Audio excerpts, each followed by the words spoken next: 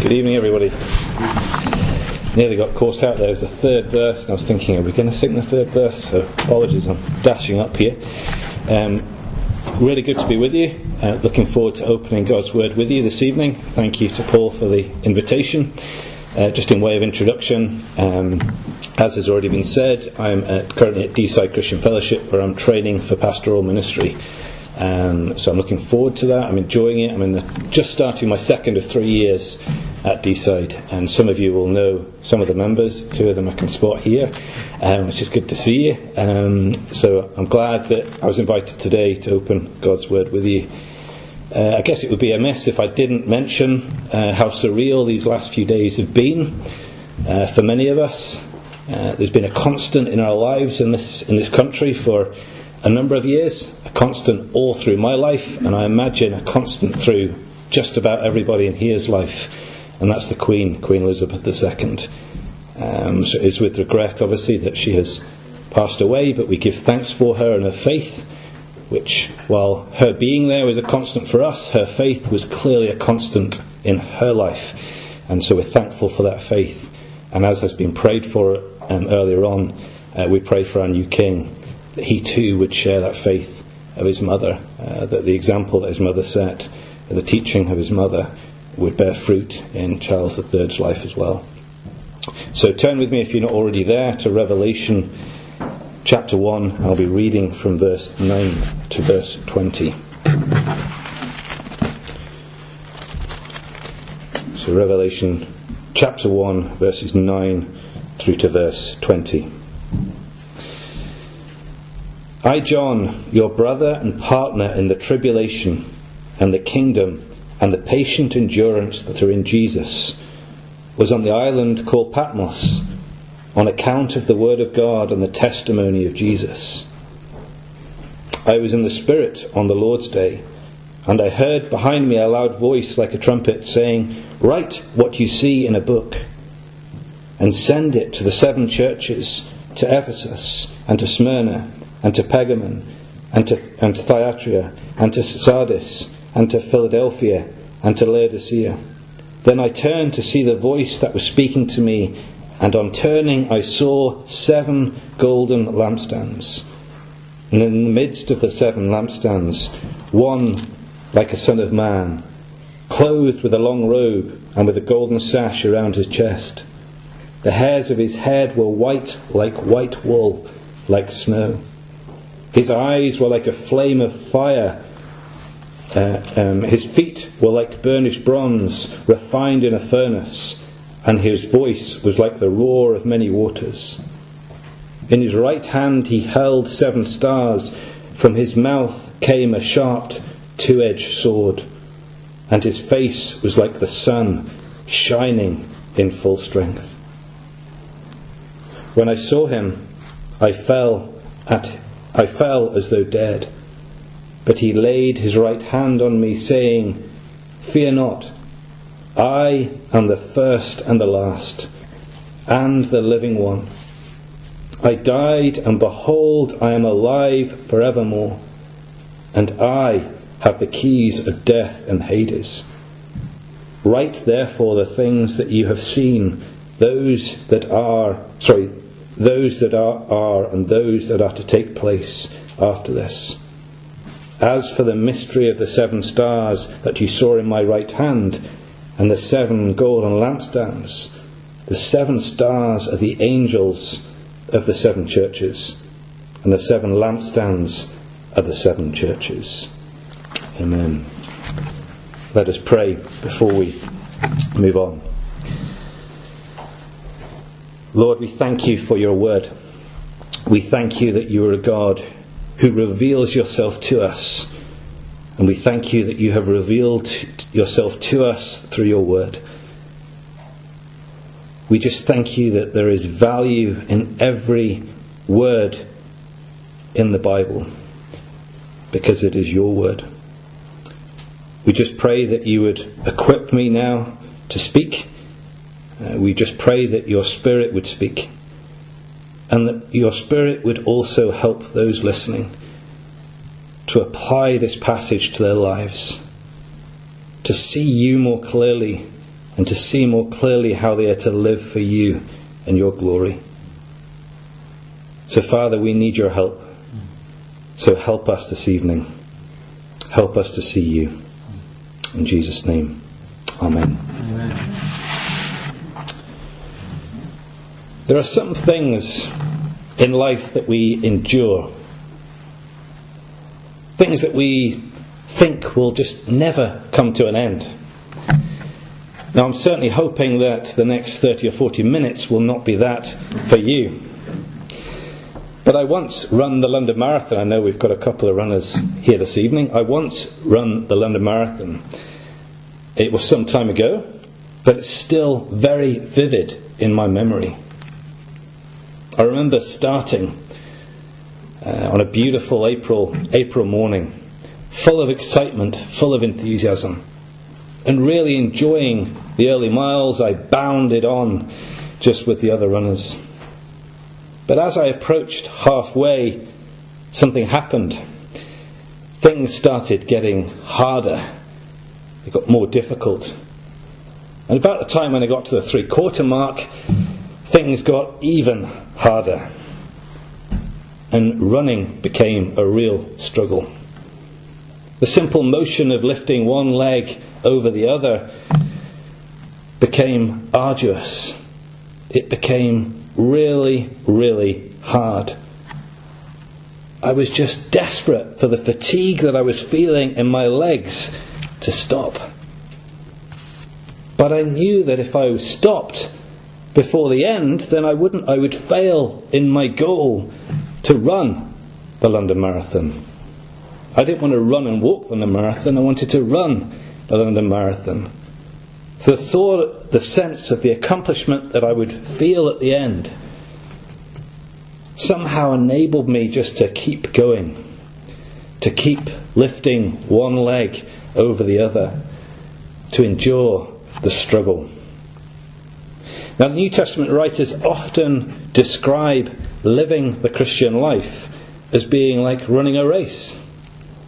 The author of the letter of Hebrews, for example, in chapter 12, verse 1 writes, "Let us run with endurance the race that is set before us." The Apostle Paul also said, you may recall, he told his child in the faith, Timothy, in 2 Timothy chapter 4, verse 7, that he had finished the race and he had kept the faith. Do you see the link there between running and keeping the faith? So following Jesus demands patient endurance. It requires keeping on going despite it being hard. And this is what God, through the Apostle John, calls us to in these 12 verses that we're looking at in Revelation 1 this evening. John, as we all know, was a beloved disciple of Jesus. He was described as the one that Jesus loved. But notice how he starts this passage. He doesn't start in verse 9 by talking about the relationship that he has with Jesus. But instead he starts out by talking about the relationship that he has with other believers. The relationship that he has with us. Let me read it again for us. It says, I, John, your brother and partner in the tribulation and the kingdom and the patient endurance that are in Jesus. Did you notice John used 2 words to describe his connection to us here? Firstly, he uses the word brother. Now, John was reminding the followers of Jesus in the 7 churches to whom he was writing, but also to us as well, that Christians belong to each other. We're connected to each other in an intimate way through Jesus. So as Christians here gathered this evening, we're not merely gathering as acquaintances. We're not merely gathering even as friends. It's deeper than that. We're here tonight gathering as family. As the adopted children of God, we gather here this evening as brothers and sisters. We may not be connected by DNA, although perhaps some of you are, but we are connected through Jesus. Do you love each other as much as you love your family? It's a question you need to ask yourselves. The words of Hebrews 11, verses 24 and 25 have really impressed on me lately.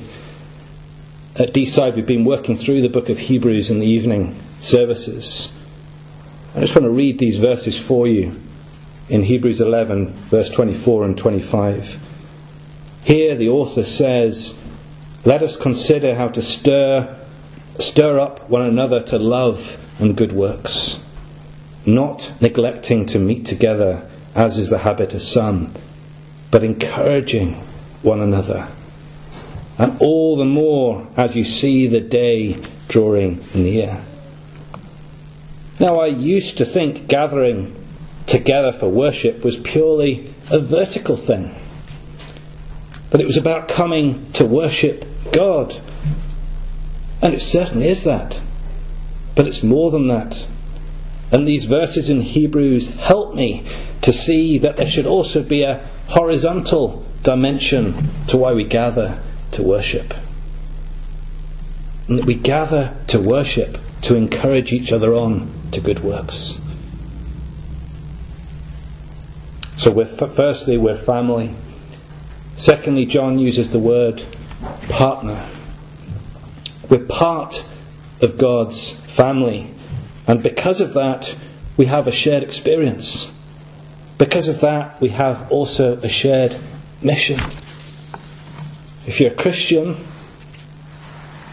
then you're on a different mission to your friends or neighbours or your co-workers, the co-workers who are not Christians.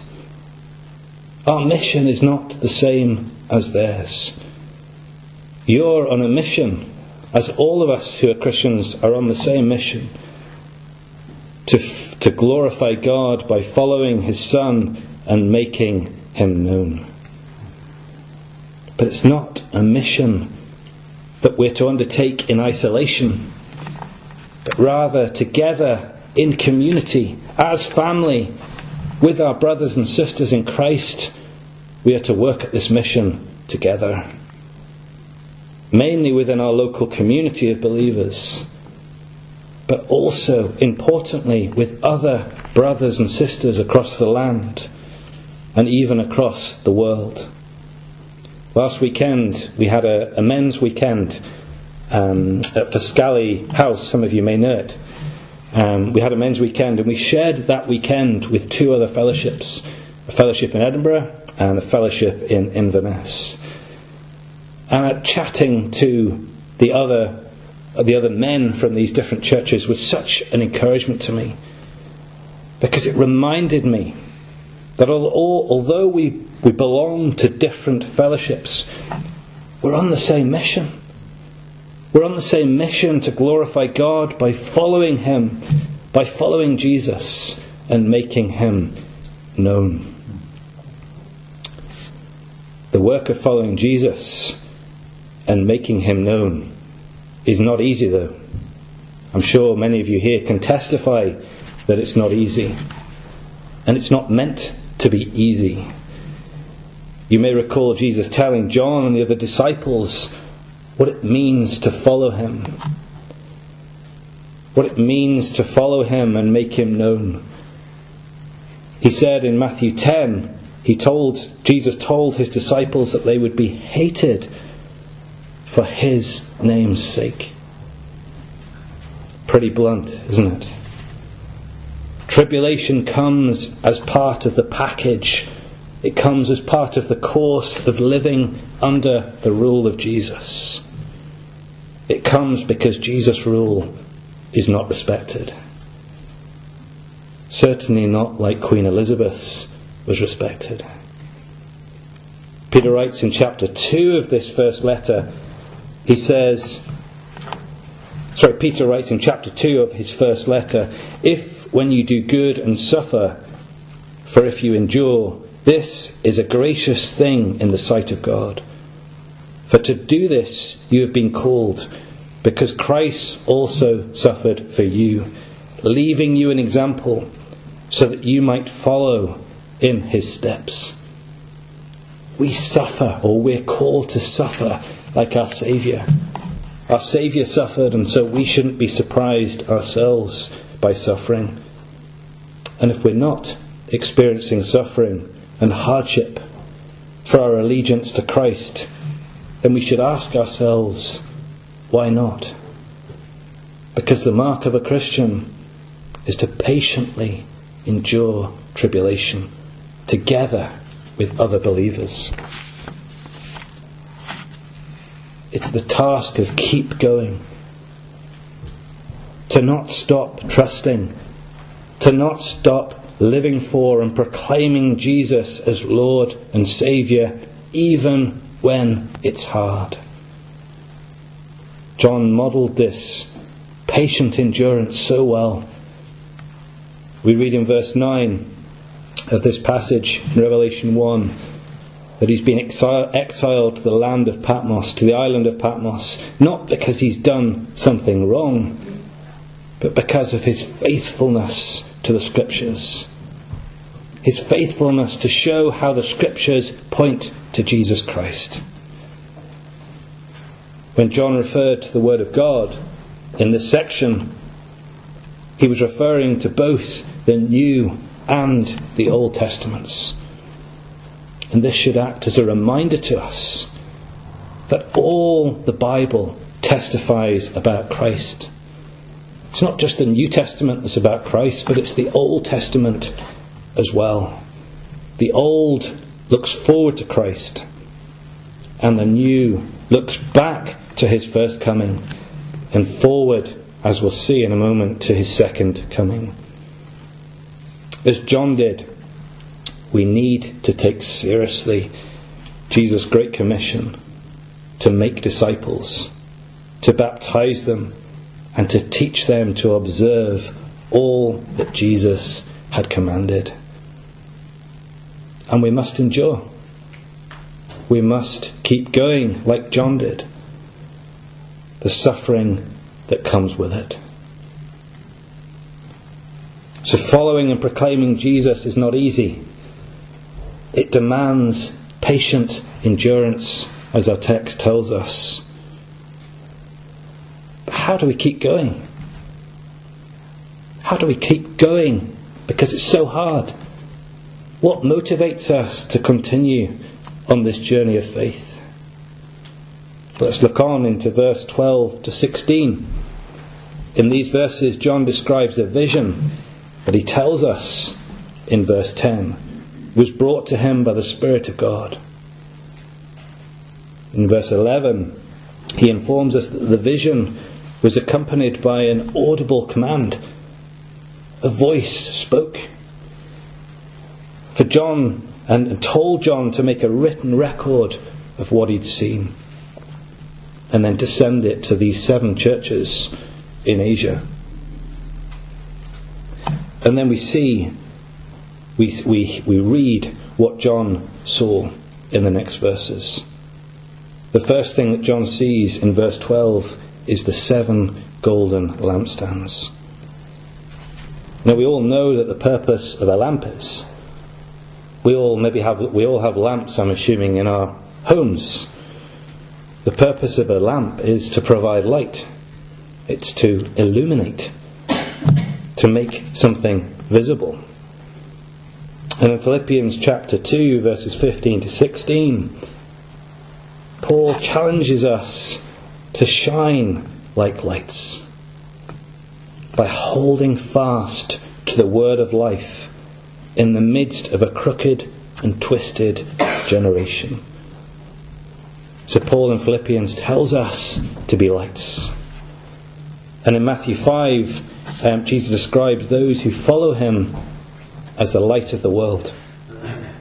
And he goes on to instruct us not to hide the light of Christ, but shine before others so that God may be glorified. So in this symbolism here that we see of these 7 golden lampstands, the churches are described as the lamps.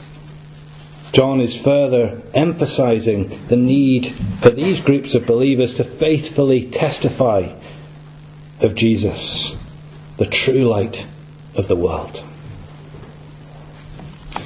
Stood in the presence of these lamps, though, as we move on to verse 13, we see somebody. We see the one like a son of man. Now, many of you will know, perhaps all of you will know, that this same title was used by Daniel in chapter 7, verse 13 and 14. For the one who came in the clouds of heaven, and who was given dominion, glory, and an everlasting kingdom by the Ancient of Days. In the next 4 verses, verses 13 to 16, John describes the appearance of this king in great detail.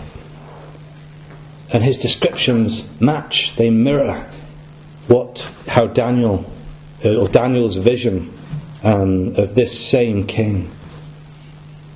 There are 8 things that we see, 8 different items that we see here. Firstly, John observed that the king was clothed in a long robe, with a golden sash around his chest. John here seems to be connecting the king described here with the Old Testament high priest, who's responsible for acting as a mediator between God and his people.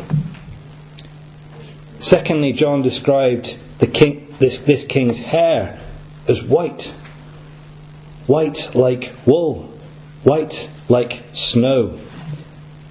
And this is exactly how Daniel refers to God, the Ancient of Days, in Daniel 7. This clearly is showing how God and this king are connected together. Thirdly, John described the king's eyes. He says that these eyes are like flames of fire. John is using here the same phrase. John uses the same phrase later on in Revelation chapter 19, verse 12, to describe the warrior king's righteous judgment. Are you building a picture of who this vision of the person that John sees in this vision? Fourthly, moving on to verse 14, John depicted the king's feet. And he says these feet are like burnished bronze that is refined in a furnace. And this symbolises, as you'll know, this purifying, this sense of moral purity. But there's no dross found in it. Fifthly, we hear John describe the king's voice. The king's voice is described like the roar of many waters, which is a clear reference to Ezekiel's vision of the Almighty in chapters 1 and 43 of Ezekiel. Going on to verse 15, we see John described the king as holding 7 stars in his right hand. In verse 20, John explained that this was allegory for the angels of the 7 churches. Clearly, John was symbolising the king's authority not just over earth, but his authority over heaven as well, and all that is in heaven. Now we see, seventhly, John described the king's sword as being sharp and two-edged. John described the king's sword, sharp and two-edged, protruding from his mouth, which is very similar to the description of Isaiah's warrior king in Isaiah 49, verse 2. And finally, we see the king's face. And the king's face is described as being like the sun, shining in full strength. This seems to be an allusion to Judges chapter 5 verse 31, which uses the same language to describe the victorious Israelite warrior. When we think of the sun, can we look at the sun for very long? We can't look at the sun for very long because of its pure brightness. Its pure brightness will blind us. And the same imagery is used here. It's clear from this description that the one who's described by John as the one like the Son of Man is a vision of the same messianic warrior that Daniel saw, that Ezekiel saw, and that the author of Judges saw.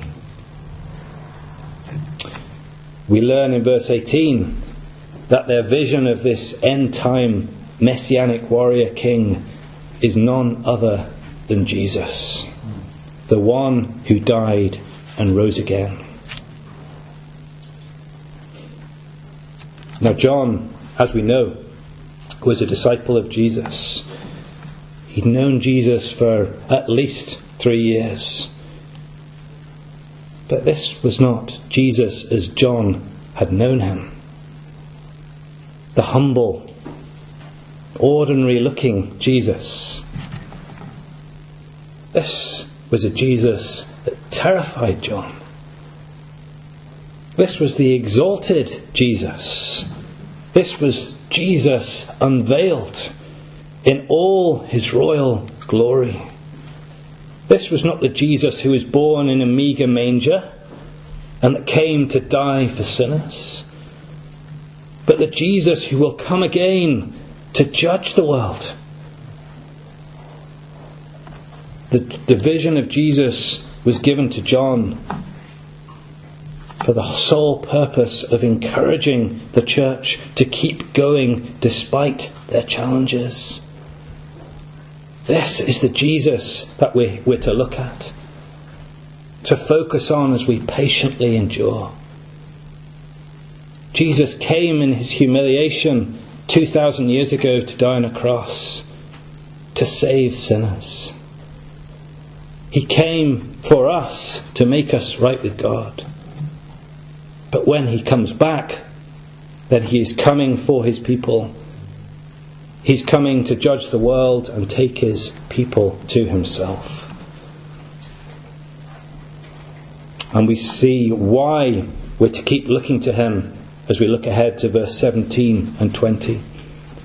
Here we see that the reason we're to patiently endure by focusing on Jesus is because he's in control.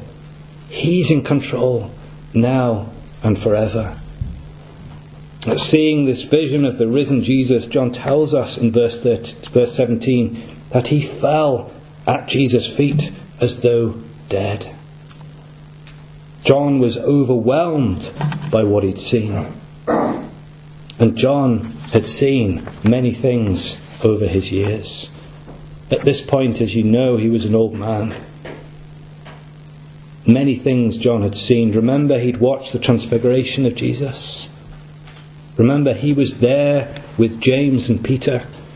He'd seen Jesus' face shine like the sun as he spoke with Moses and Elijah up the mountain.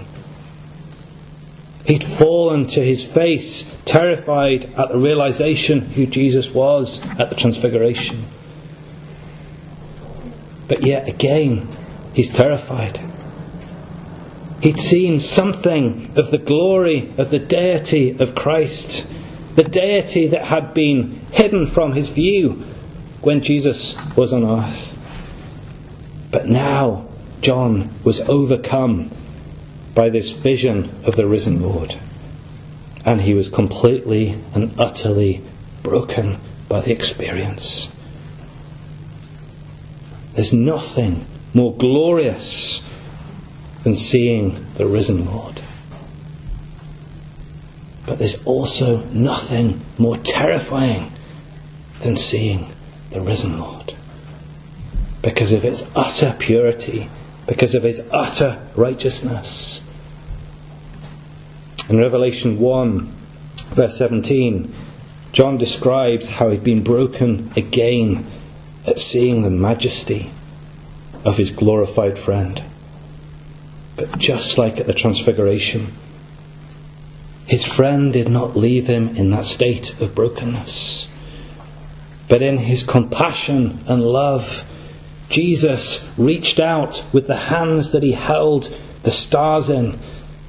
He reached out and touched John on the shoulder, telling him that he need not fear. The thing that frightened John most, as I said, was being brought face to face with God himself.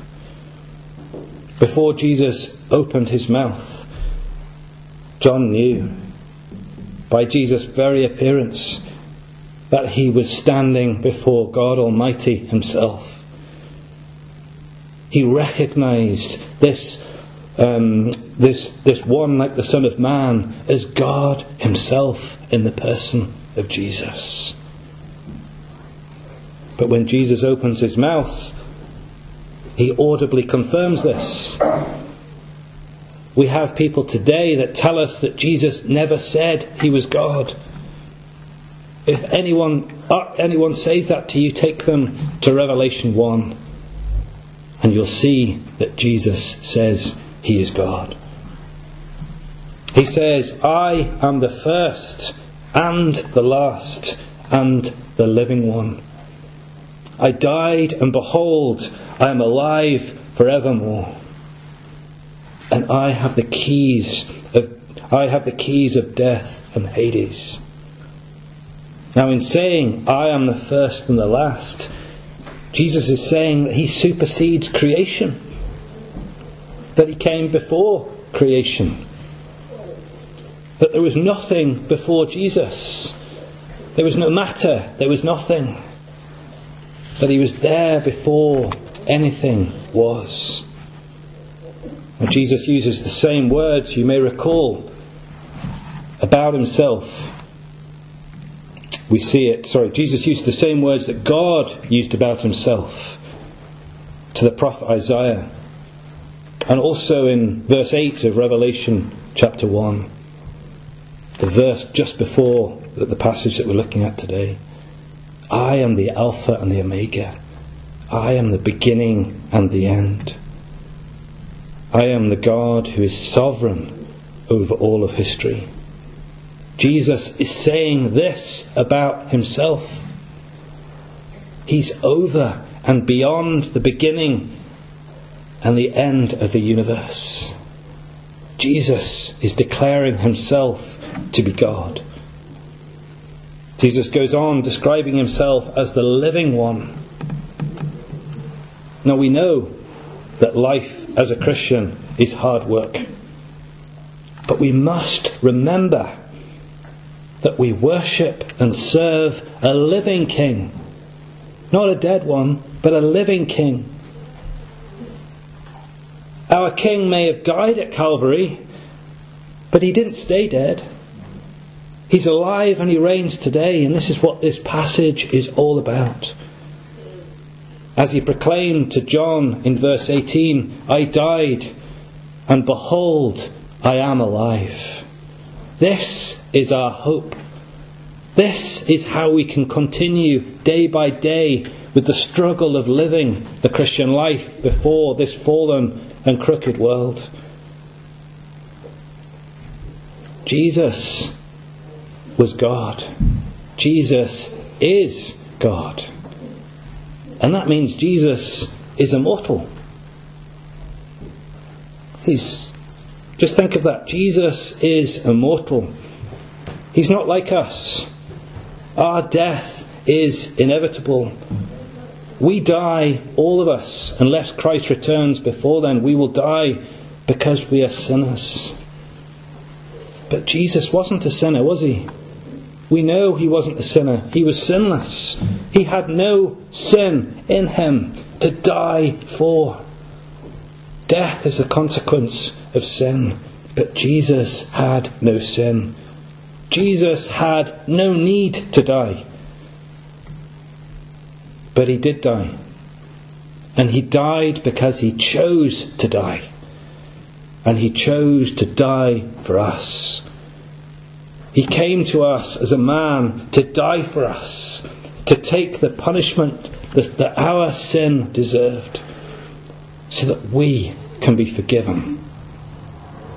He took charge of our salvation because we were incapable, helpless to do anything about it, by doing what was necessary to achieve our salvation. He died for us. His death, though, could not hold him. Going on, he rose, the passage tells us, to demonstrate his authority over sin and death. But not only did Jesus declare that he died and then rose, but he proclaimed that he'd remain alive forevermore.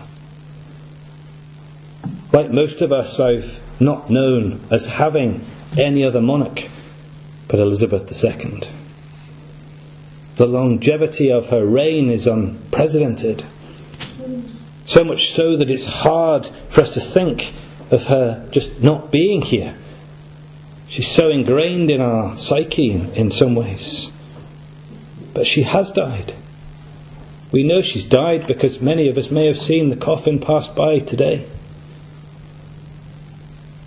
She was a constant in our nation. But just like all earthly monarchs, her reign has come to an end. And she, on account of her trust in Christ, assuming that she had a genuine faith that she proclaimed, is with our eternal King, the everlasting King, King Jesus, who will reign not just today, not just tomorrow and the day after, or for 100 years, but forever. Long live the King has been a recurring cry on the news channels over the last couple of days. But our heavenly King will not live long. He will live forever. He sat on his throne, and he will never be removed from his throne. He will remain there forever. Jesus' authority over death was not just over his own death, but everyone's death. I have the keys of death and Hades, he said to John.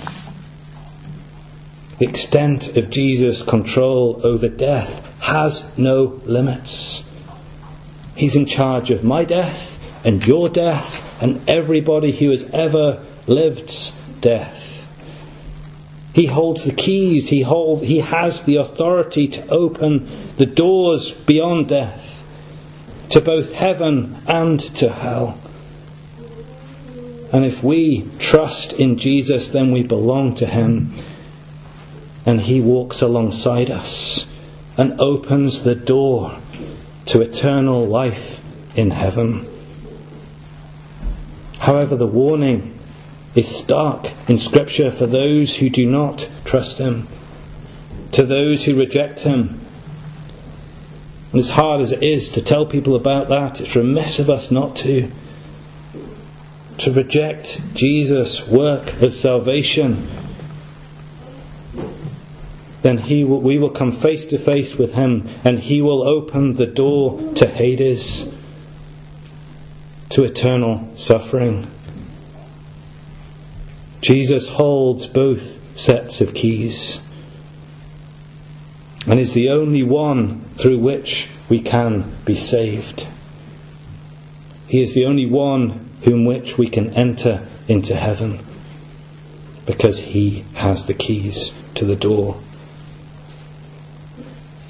You may know the well-known modern hymn by Stuart Townsend. As I was reflecting for this message, I was reminded of these words. From life's first cry to final breath, Jesus command our destiny, and that no power of hell nor scheme of man can ever pluck me from his hand. Jesus is in complete control. He will not relinquish that control. We can trust him.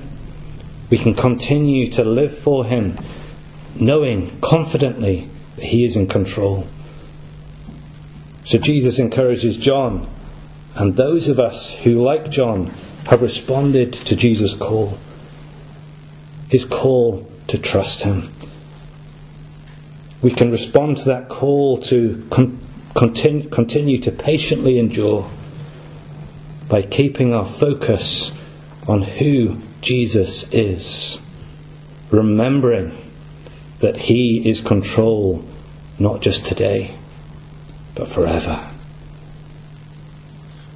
So if you've not yet trusted in Jesus, been assured that most of you here are believers, but you never know. If you've not yet trusted in Jesus, then please consider who he said he is. Consider the keys that he holds and humbly come to him in prayer, acknowledging that you have a sin problem and that Jesus' death was to pay the penalty for your sin. And then trust him. Trust him today, but trust him for the rest of your life. Trust that in this act of faith that you've been brought into his family and that the door of heaven has been opened to you. And then tell someone. I'm sure this fellowship of believers would love to encourage you today. Let us pray.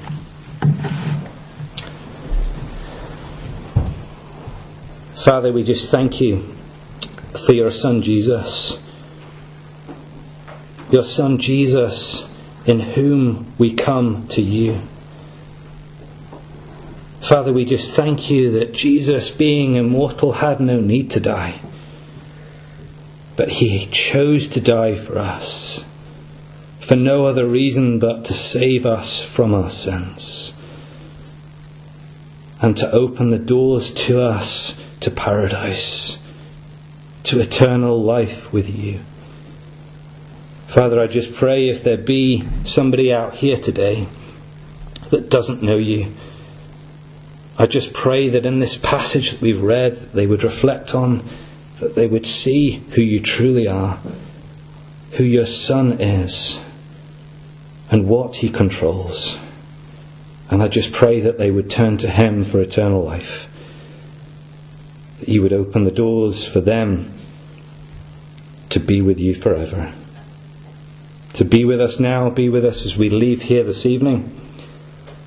Help us to keep going, despite the challenges of life and the world around us, despite the challenges that we face to proclaim the gospel. Help us to do it faithfully. Help us to do it faithfully, knowing who your Son Jesus is, and knowing that he is in complete control of now and forever. In his name we pray. Amen.